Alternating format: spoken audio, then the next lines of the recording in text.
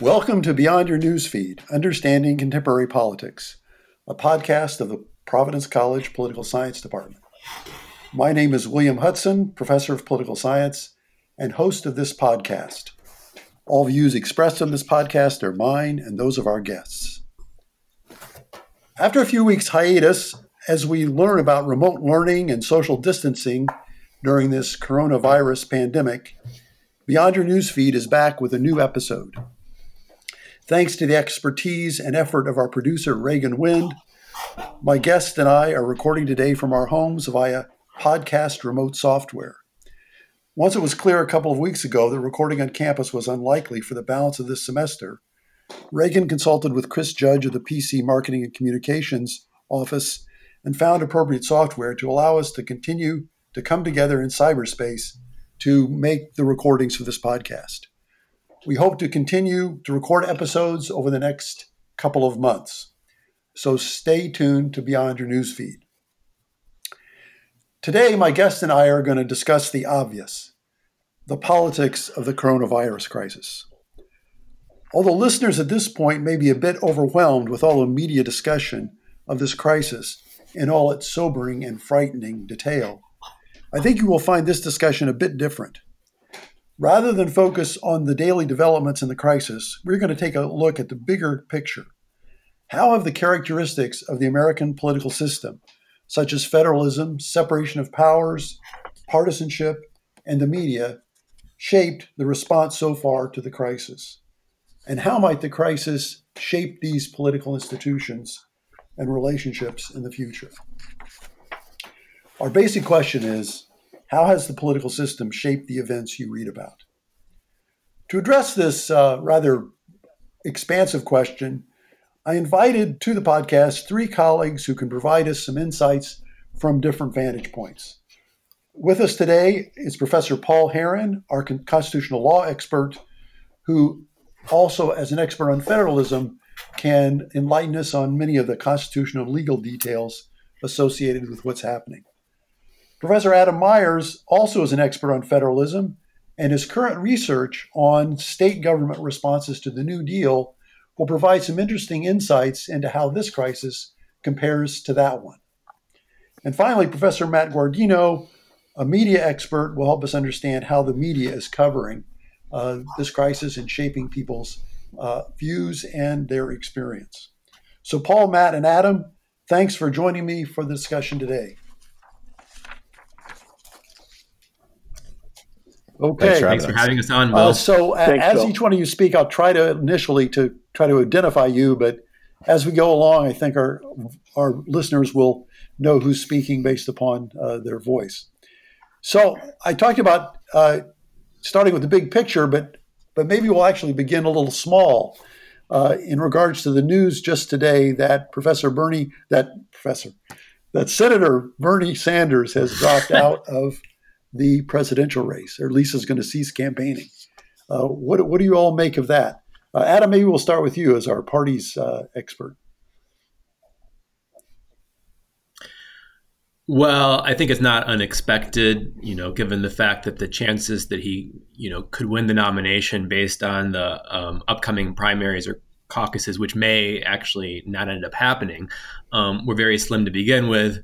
And given that the country's focus is not on electoral politics right now, I think it just sort of made sense for him to drop out and focus his energies on other things, which is what everybody should be doing at this point. Anybody else want to chime in on this issue? I agree with Adam. This is really not a surprise, and I think that a lot of his supporters are, of course, really disappointed by the way things have turned out. But given the pandemic and everything that Adam said, I think that it was just a matter of time. So do you think that there's going to be a coalescing around Biden now? Will the party come together? The divisions don't seem to be as sharp in the Democratic Party as they were in 2016 when Sanders and Clinton were battling for the nomination. Do you all agree with that?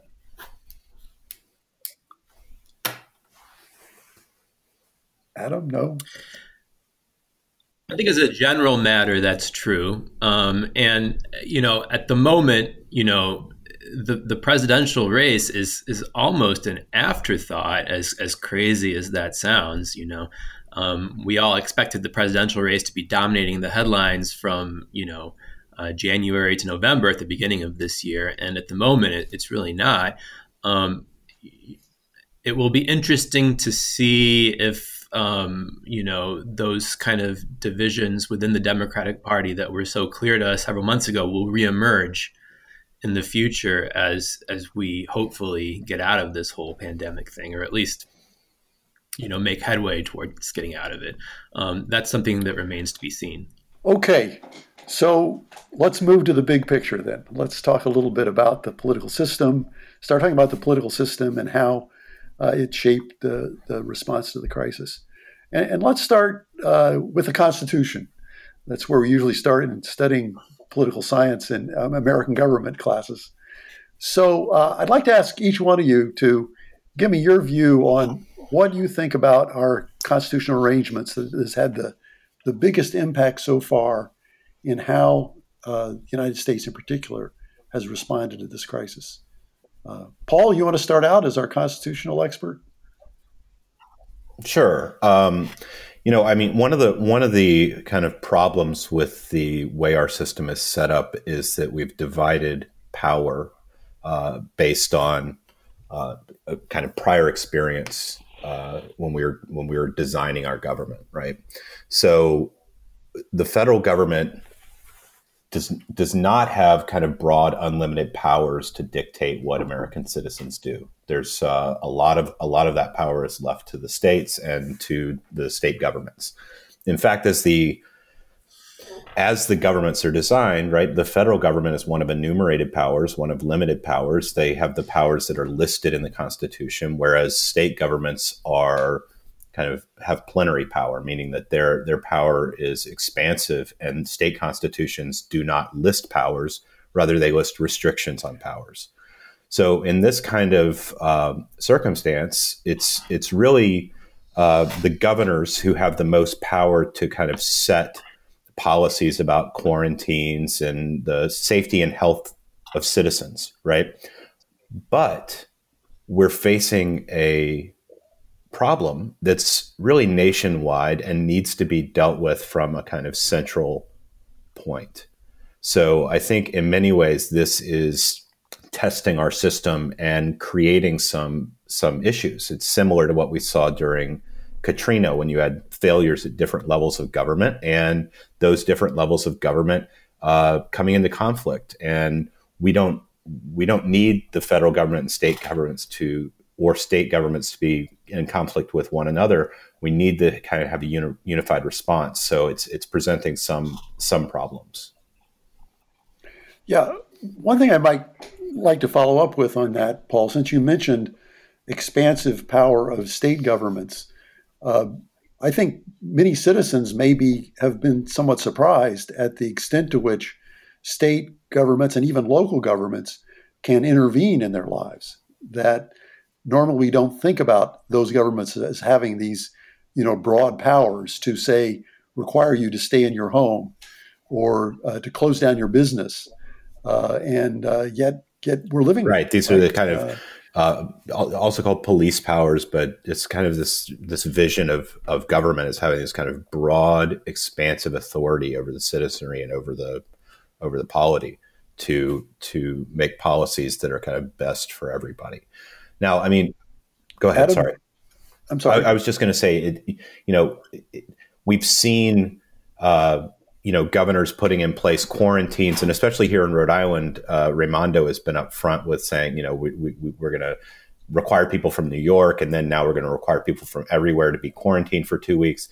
But, nobody's being detained at this point. So, in some ways they've kind of walked up to the edge of control, but it hasn't resulted in kind of forced quarantines and things like that. Yet we are in an area where some of these governors could declare martial law, right? That would be the next step, right? If they were really going to shut things down. But what a lot of Americans may not be cognizant of is the fact that they do have that power. and that's a really extensive power. Adam, I think you wanted to say something about this. Yeah, so I have a whole lot to say about this. So let me choose my words carefully here, because I don't want to take up all of the time. I think to begin with, I would disagree somewhat with the original premise of your question, Bill, that constitutional structure is affecting our response to this crisis in really visceral ways compared to other countries. I mean, the reality is, what Paul said is absolutely true. The Constitution does establish these different levels of government, but the language in the Constitution concerning what the powers of the federal government are versus the powers of the states, a lot of that language is so ambiguous that it can be interpreted in lots of different ways. And as a practical matter, that language hasn't stopped the national government throughout American history from intervening in a lot of areas where it doesn't have explicit authority. So I don't think the Constitution matters all that much here. And I would also say that in terms of the general question of whether having a federal structure in general is impeding our national response to this whole crisis, I'm not sure that it is. You know, if you look across the world, you can see examples of countries that are unitary states, like Italy, that have had major problems in their response to this crisis.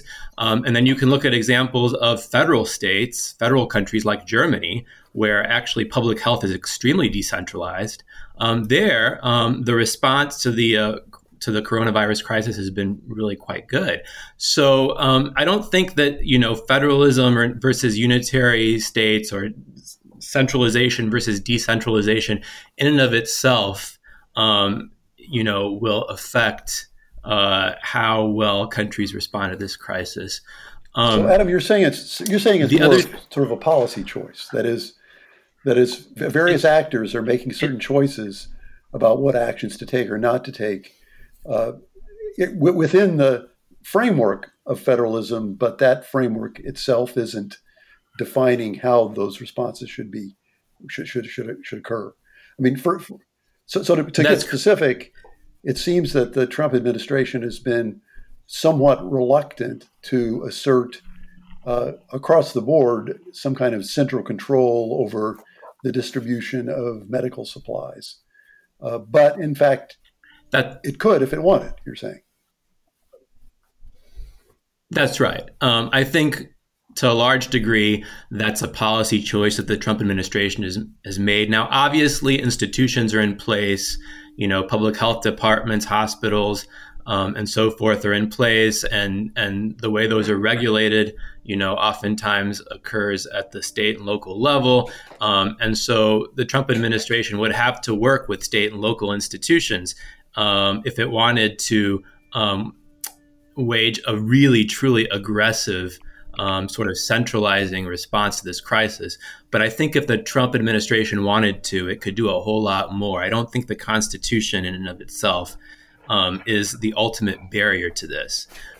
Because to be perfectly frank, the Constitution has never been a barrier to aggressive national responses in the past. I just, I agree with Adam on that point. I think he's exactly right. That's all. So I want to jump in and take a slightly disagreeable position to what Adam was saying here. So although I agree entirely that federalism itself is not, you know, the only important factor to look at when thinking about cross-national differences and how countries have responded to this, one way I think about this is less in terms of the words of the Constitution and what the courts may or may not say about that, but the norms and traditions of governance in this country, which are very decentralized, right, in comparison to a lot of other places, and what the expectations are for where action, like who should be the first mover, who should have authority, right, for in areas like this. So, and I think the institutions that Adam talked about are really important. We have a extremely fragmented state in terms of things like public health, and just the healthcare system in general, which of course is not listed or mandated by the Constitution. But I would argue it's at least in part an outgrowth of certain traditions of decentralization, right, that are rooted in the way our system works, for better or for worse. And I think that fragmentation is causing many, many problems, not least of which is something I'd like to talk about at some point, which is the tremendous sort of fragmentation in messaging that we're getting across the states and from different political actors, which I think is not helping the situation, to say the least. To get back to Adam's point, I think that the different messaging, the fragmentation, is also being allowed by the reluctance of the Trump administration to insist on a common message. That is, I think I would agree with Adam that if the Trump administration wanted to, it could overcome a lot of that fragmentation by simply asserting central authority in a really decisive way. And Trump has opted not to do that. And I'm kind of curious about why. How can we understand the extent to which the Trump administration has sort of let this, Hobbesian war against war all against all war to go on and sort of trying to access medical supplies and the like? And why hasn't it used something like the Defense Production Act, which is a piece of legislation that authorizes the president to, in fact, mandate the production of goods in an emergency? And they've used that power somewhat, but in a very limited way. How can we understand that reaction? And would in another administration have done this differently? Adam, you want to start out with that? Well, I think obviously a part of the reason is ideology. There's, a worldview among many conservatives who have top positions within the Trump administration that that it's not the federal government's responsibility to respond aggressively to a crisis like this one, that the states need to be the first movers, and that the federal government needs to step in when they're ineffective. So that's a big part of it. But I wanted to go back to something Matt said. So Matt was talking about sort of our cultural assumptions and our cultural traditions in this country, which kind of tend to favor decentralized approaches to policy and so on and so forth. I think that, that's true to some extent, but I also think that, as you sort of alluded to earlier, Bill, Americans have kind of come to expect an aggressive national response to policy issues. When there's a major issue affecting the entire country these days, Americans expect the national government to step up. And, one of the things I wanted to say about, one thing that's about kind of what surprised me the most about a lot of what's happened, maybe not the most, but what surprised me a lot about what's happened in this crisis is just the sheer amount of attention that governors are getting, given how nationalized our politics and political system have become. There's been a lot of literature about this in political science in the past 10 years. Americans these days have become very nationalized in their political attitudes. That has a lot to do with the media that they're consuming. They don't know very much about their state and local officials, right? It used to be that Americans knew who their governor was as well as who their president was. These days, there's a lot of evidence that suggests that that's much less common than it used to be. And so the fact that governors are getting so much attention, that individuals are tuning into these newscasts or these press conferences that governors do on a regular basis, is quite surprising to me. And yeah, I think in part it's just a reaction to the vacuum that's been created by the federal government. Matt, do you have a comment about that? Yeah, I mean, I would agree with what Adam just said, that this is really going counter to the trend of sort of the nationalization of policy and politics that we've seen. From a media perspective, I mean, one of the many things about this whole situation that's really troubling to me is, we've seen a long-term decline in resources and attention toward local news, and in particular, coverage of local public issues, political issues, and state politics and state public policy.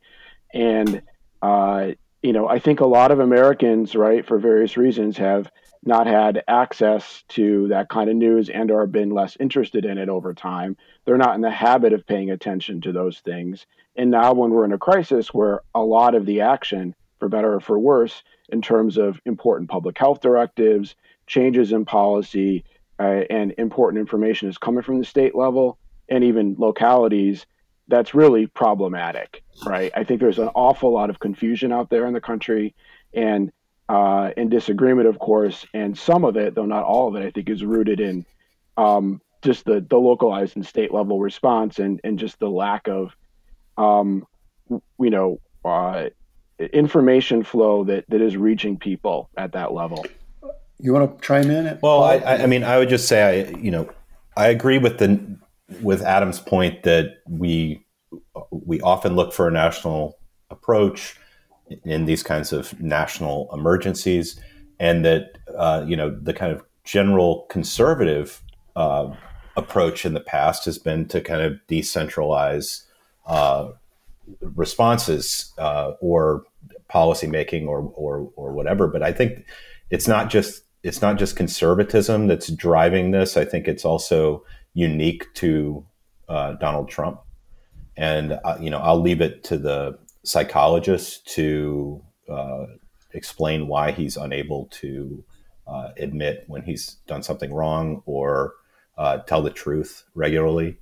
But there's an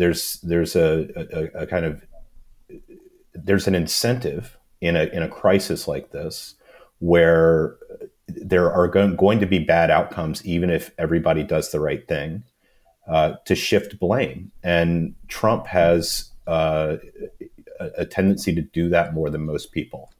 So I think that he's less likely to embrace a national response that could be perceived as inept. And it's easier to just shift the blame to governors who he can tweet about that they're doing a bad job. Well, one way that Trump's asserted himself is that he certainly called attention to himself through his own daily briefings that have been, very extensive. Matt, I'm wondering what you thought of, that he's clearly got a media strategy. If he doesn't have a strategy for distributing health supplies, he does have a media strategy for calling and keeping attention on himself through this crisis, right? Oh, for sure. And I think that, that's in keeping with what he's been doing all along, right? And we'll see how effective that strategy is. I mean, most importantly, of course, for, helping us pull out of the crisis, but also politically for him down the road. I just think that I just want to make a point about ideology that was brought up earlier in conservatism. So, I mean, I agree completely that a lot of this is ideological in the sense of, conservatives not wanting to, be on the side of aggressive federal action, and the states should have these responsibilities. But what I think is really interesting about that is, unlike, say, even Hurricane Katrina, a massive, massive disaster, right? It's not just the scale of this, it's the scope of it, and it's the very nature of a pandemic that crosses, especially in today's society, crosses borders, crosses geography so quickly.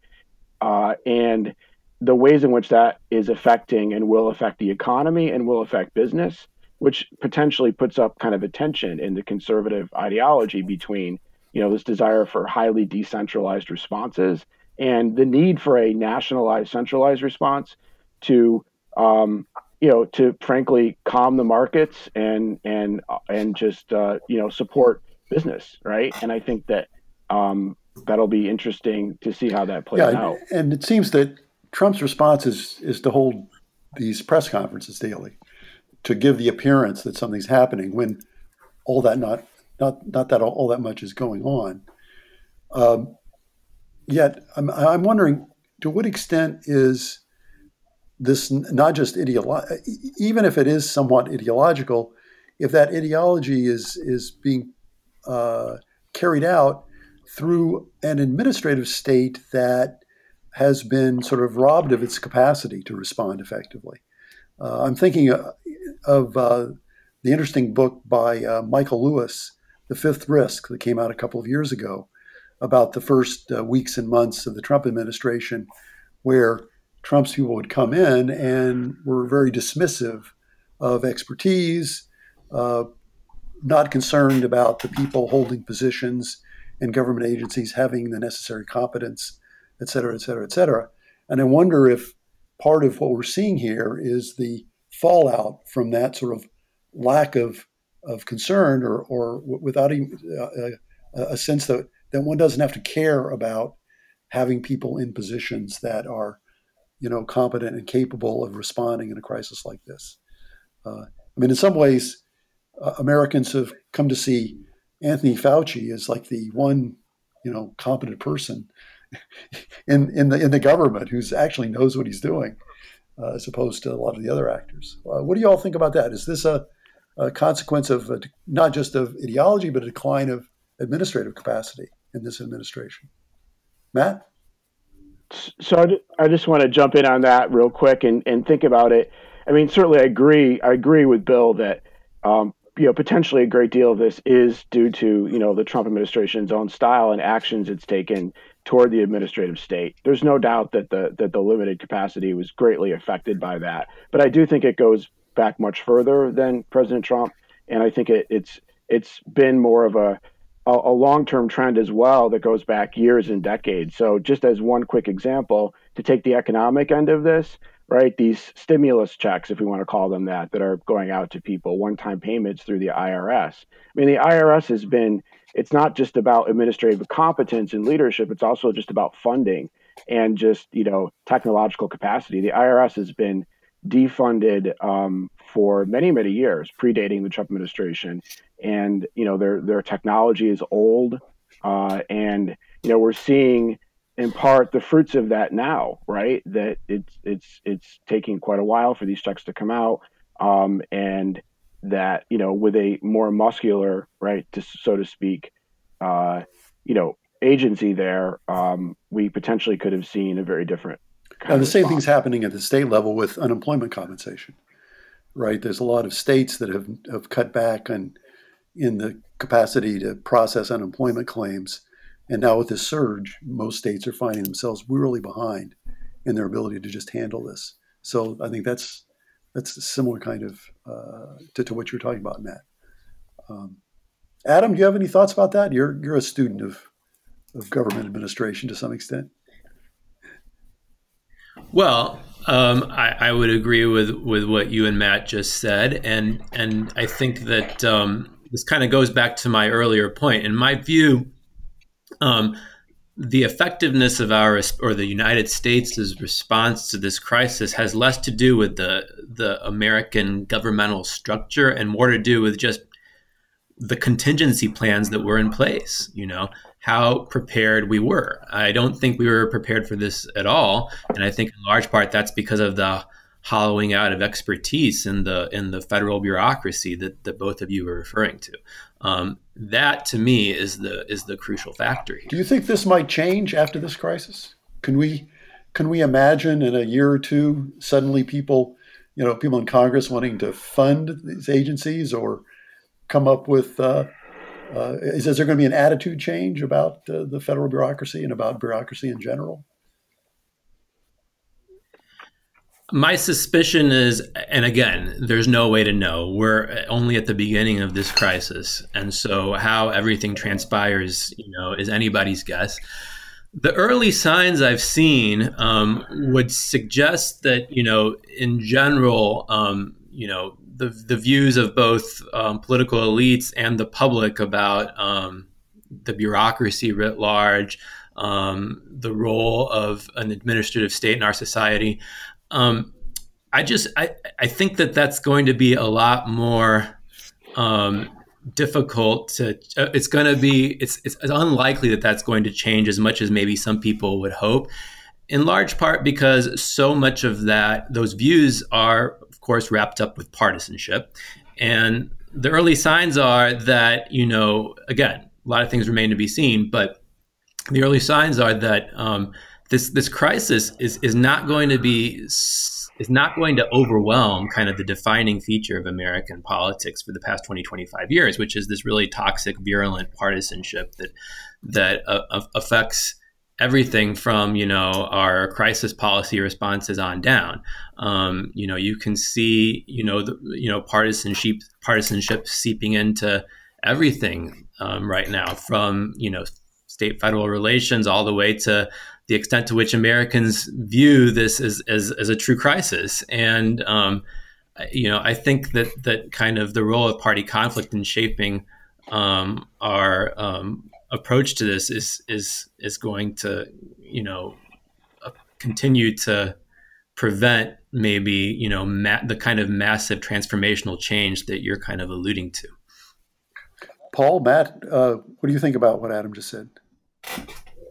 I agree. I think that it's very hard to separate partisanship from so much of this crisis. I think about what happened in Wisconsin yesterday with voting, and that was you had conflict that runs between the Democrats and Republicans in Wisconsin over how they're going to conduct the election, whether they're going to extend the deadline for ballots, for mail-in ballots, that jumps up to the Supreme Court very quickly and gets decided on a partisan basis.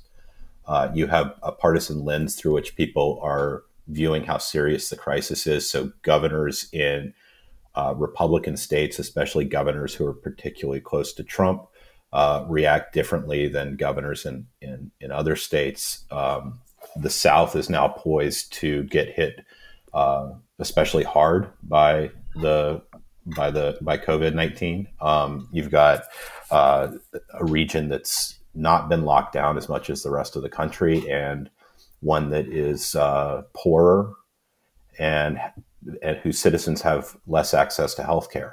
And access to healthcare is going to be another issue that's going to kind of be brought more to the forefront. I think after this crisis, I don't know that things will change. I tend to agree with Adam that it's hard to make structural changes in American politics, but that's going to be something when you have a bunch of people who are losing their jobs in the middle of a health crisis. It's going to be difficult when we have tied health insurance to employment. So on the issue of the regional differences that Paul mentioned, just quickly, I think we need to add as well, not only is the South, poorer, and there's the partisan angle there, but also just the policy capacity at the state in many of those state and local governments is, an order of magnitude below what it is in some of the other states. And so I think that for a variety of reasons, that's going to affect the severity of the crisis in those areas, particularly on partisanship. Just on the public opinion angle, this is trite to say, but we really are in uncharted territory here when it comes to things like an increasing polarization in attitudes we're beginning to see in data, just in terms of, the extent to which people are concerned about the health risks of COVID. And, and some of this, I would argue, has to do with different information flows and misinformation flows that are very much aligned with partisanship. And we'll have to see again politically what the effects of this are down the line. But one wonders, when we think about voting, the issue the decision that Paul was talking about, depending on how these elections go, how much absentee balloting, is additionally allowed. How are differential turnout rates potentially going to come out of this, right, along partisan lines, with maybe many Republicans being less concerned about the risks of to their health, right, going and voting in person. And, I think that, we'll have to see how that goes, but we really are in a strange situation here. I think yesterday's election in Wisconsin bodes ill in terms of what you're talking about, Matt. There was an election where clearly the Republican Party was, it appears to me, was taking advantage of the crisis for partisan gain. Evidently, the big election that was the most concern was not the presidential primary there, but rather this election for a judge on the Wisconsin Supreme Court who could be a crucial vote on a voting rights case that's going to be coming down the line.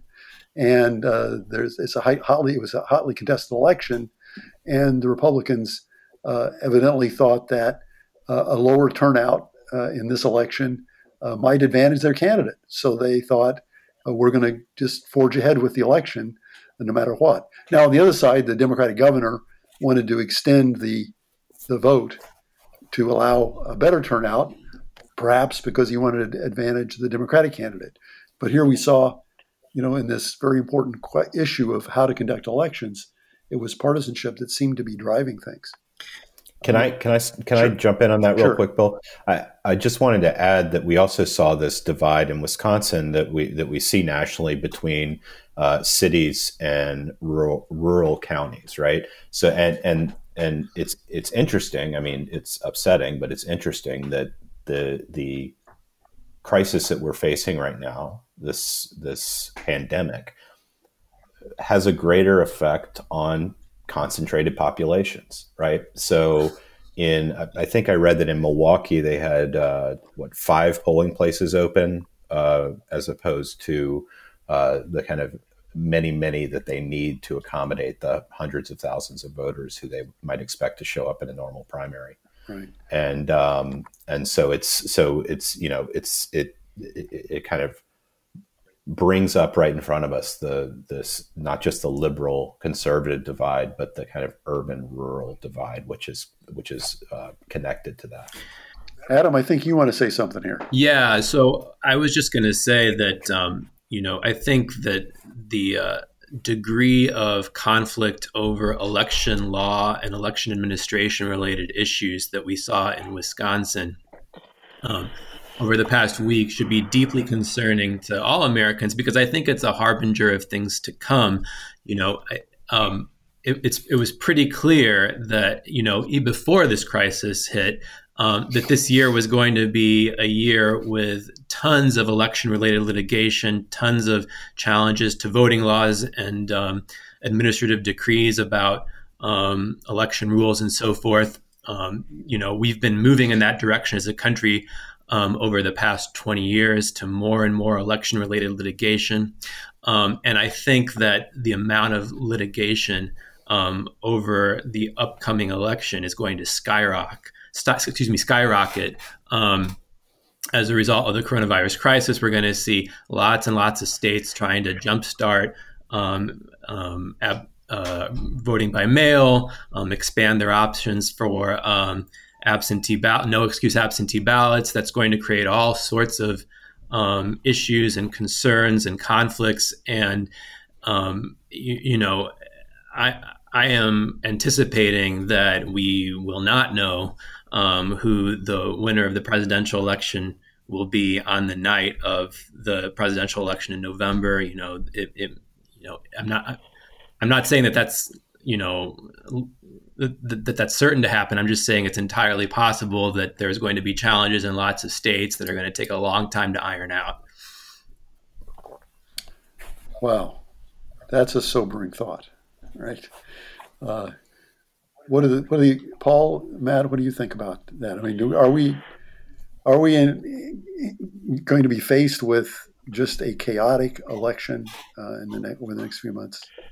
I would agree with Adam that that's a distinct possibility and increasingly likely as this goes on, for all the reasons he said. I'll also just add, a connection to federalism here as well. I mean, I'm not suggesting that if we had a more centralized system of election administration under the current White House, things would be as many people would hope. But, the very fact that we leave it up to states, and then by extension, in many cases, localities, to run elections to the extent that we do in the U.S., I think that's feeding and enabling a lot of these arguably pretty democratically troubling developments.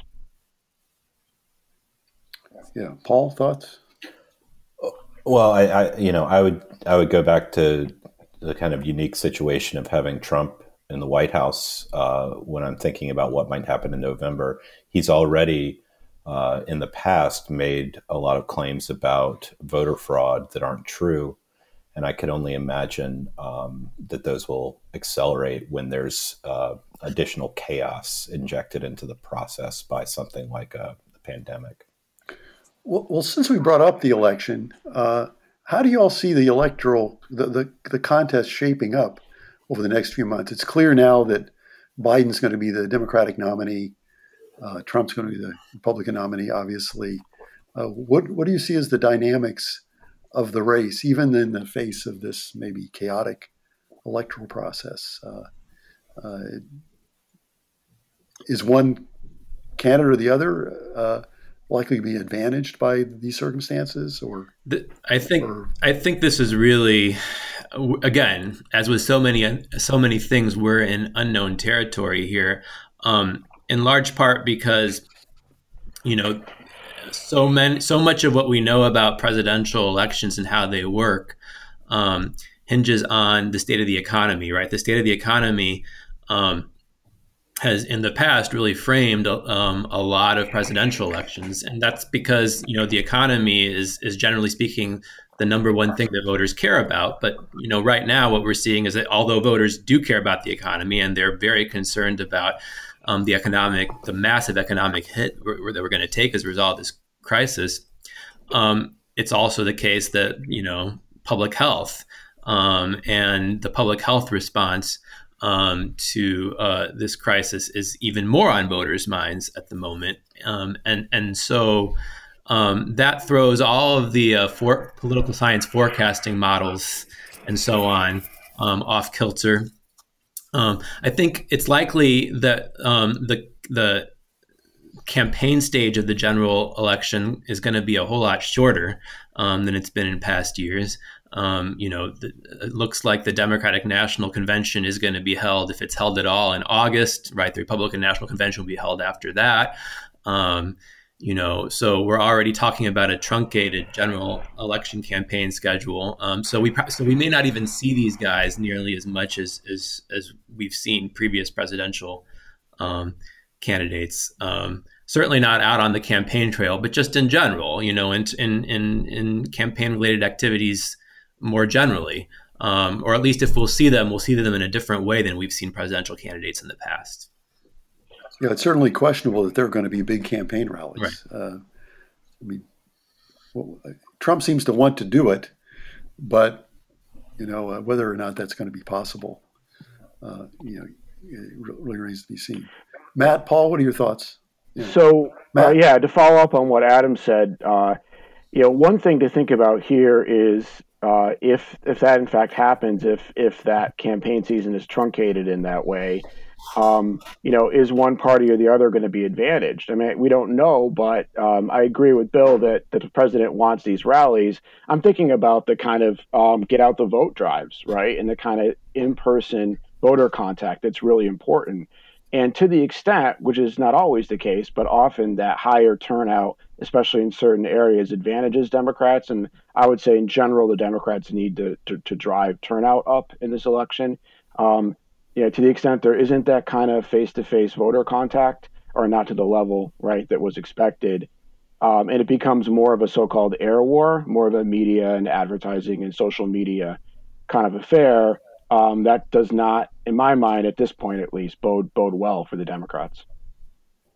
And those electoral, the electoral chaos itself is going to depress turnout, right? I mean, if it's going to be probably more difficult for a lot of voters to cast their ballots, depending upon, what the situation is. And then there's likely to be immense variation across the country there, right? I mean, we've seen a situation where so-called blue states dominated by Democrats have supported early voting and measures to encourage voting. So they might, in this election, expand upon those things, whereas other states are going to, perhaps Republican states, try to limit voting. And then there's going to be, as Adam says, a lot of litigation probably around all of this. So it's really... Yeah, and Adam? And just to kind of piggyback off of something Matt said earlier, it is absolutely the case that the fact that we have a very decentralized election administration system in this country, that is a major problem. And that's actually something that makes the United States unique. There's really no other advanced democracy in the world that decentralizes the running of elections to the same way we do. you could call that a feature of federalism, right? But there's countries in the world that, are far more decentralized in other ways than we are, that have chosen to have a very centralized election administration apparatus in place. And so we're really unique in that particular regard. And it's pretty clear that, that feature of our political system causes us nothing but problems, and is going to continue to cause problems, and most likely this year. Okay, well, it's a lot of sobering thoughts. One last topic that I want to spend a few minutes on, and that's the passage of this emergency legislation in Congress over the last couple of weeks. We've had 3 major pieces of legislation pass, including a $2 trillion relief package that included a lot of different kinds of elements. And then Congress is evidently working on a 4th package that they've been negotiating. And amazingly, in this system in which we've been used to gridlock and things not passing, we've seen this legislation pass very quickly, in a very short period of time. What is this just a result of the crisis? People just acting differently in a crisis, or is something else going on here that we need to think about?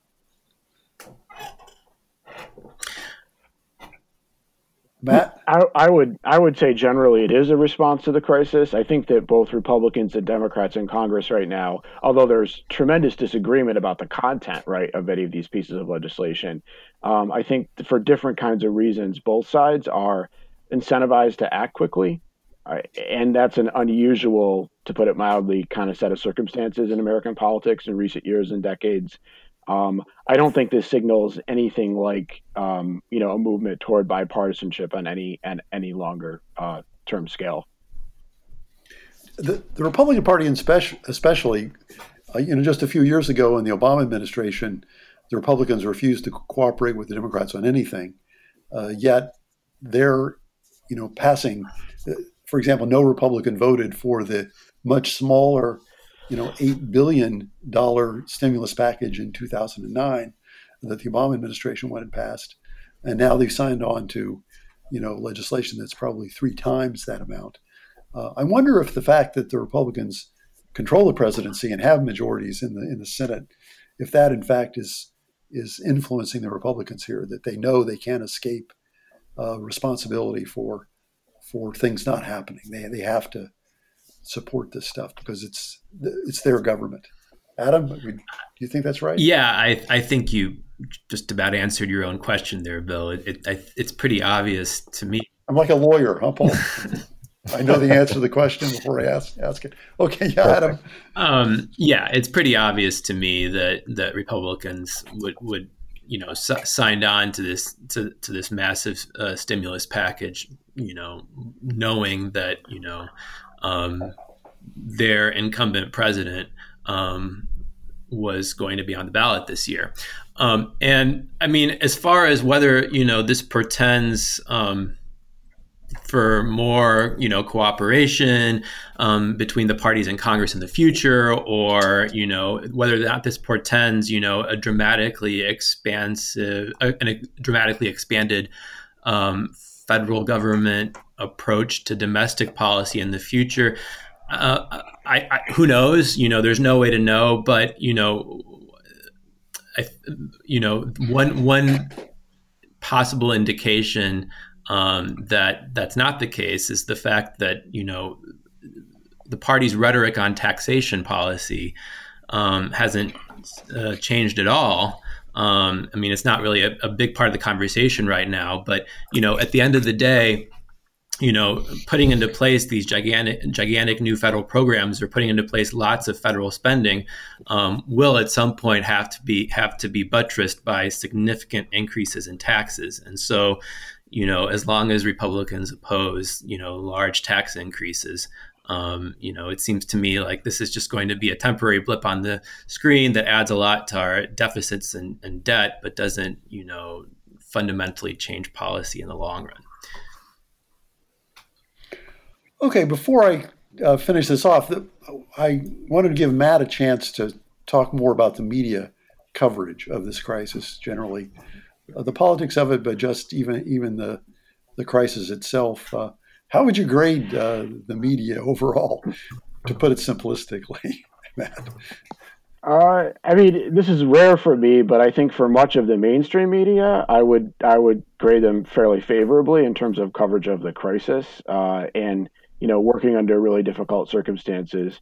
And I think in terms of fact checking, in terms of trying to cover the issues substantively, get out important information to the public about health concerns, and those important aspects of the situation.